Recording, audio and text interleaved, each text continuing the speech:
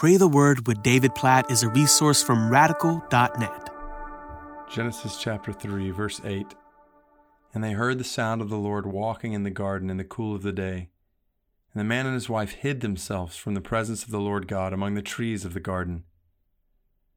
This is right after Adam and Eve sinned against God, did not trust His word, directly disobeyed His word, rebelled against His command, and they knew they had done wrong. They felt guilt and shame and fear for the first time before God. They had experienced unhindered communion with God, like perfect communion with God. And now they heard the sound of the Lord God walking in the garden, and the man and his wife hid themselves from the presence of the Lord God among the trees of the garden. Now, we have to be careful when we read verses like this, not to picture God in human form. We know God is spirit. Obviously, Jesus is God in the flesh. But this is language here in Genesis chapter 3, verse 8, that describes this picture in human terms of man and woman, Adam and Eve, communing with God. And it was perfect. Their relationship with God, their enjoyment of God was perfect. But now, in the presence of God, they're hiding for the first time because they know they have sinned against God, and they are afraid. Why? Because He made it clear, if you eat of this tree, you will surely die. And so we read in Genesis chapter 3, verse 8, this picture of Adam and Eve hiding from God, and we realize that in our sin, we would be doing the exact same thing. Every single one of us has directly disobeyed God, has rebelled against God's word, not trusted in God's goodness, His good authority in our lives. And if the end of our story was our sin, then we would surely die. Like eternal death and judgment.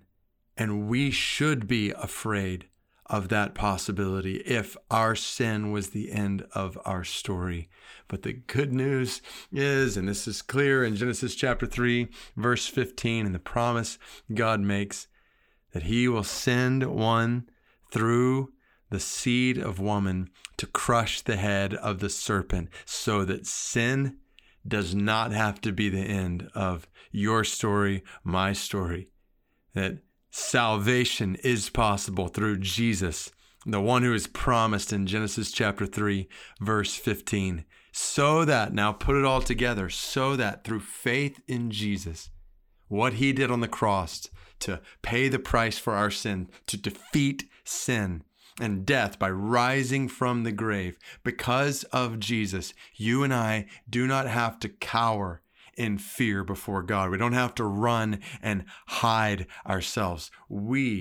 Think of it, you and I, with all of our sin, can come before the holy God of the universe, and the blood of Jesus Christ covers over all of our sins.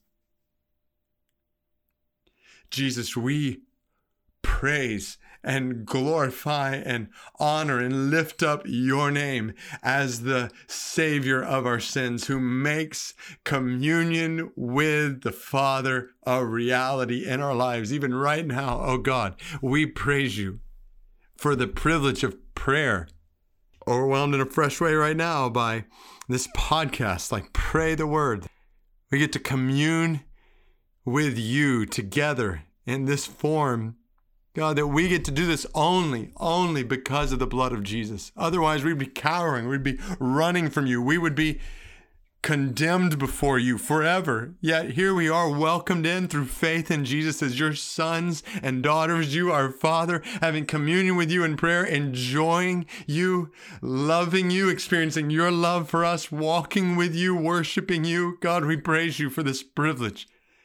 God, we pray that you would help us to grow in this privilege. God, I pray for every person listening right now that they would grow in the depth of their communion with you, that their faith would not be cold and distant, but they'd be warm and intimate in relationship with you. They would walk with you, enjoy you, know you more and more and more every day, love you more and more and more every day, experience your love in deeper ways more and more every day. God, I pray that you would draw each of us into deeper communion with you.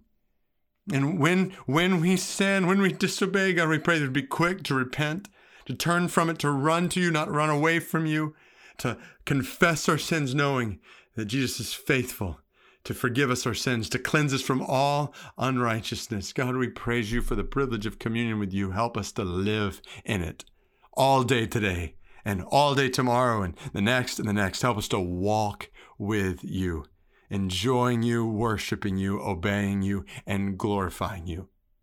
In Jesus' name we pray, the name of the one who makes all of this possible. In his name we pray.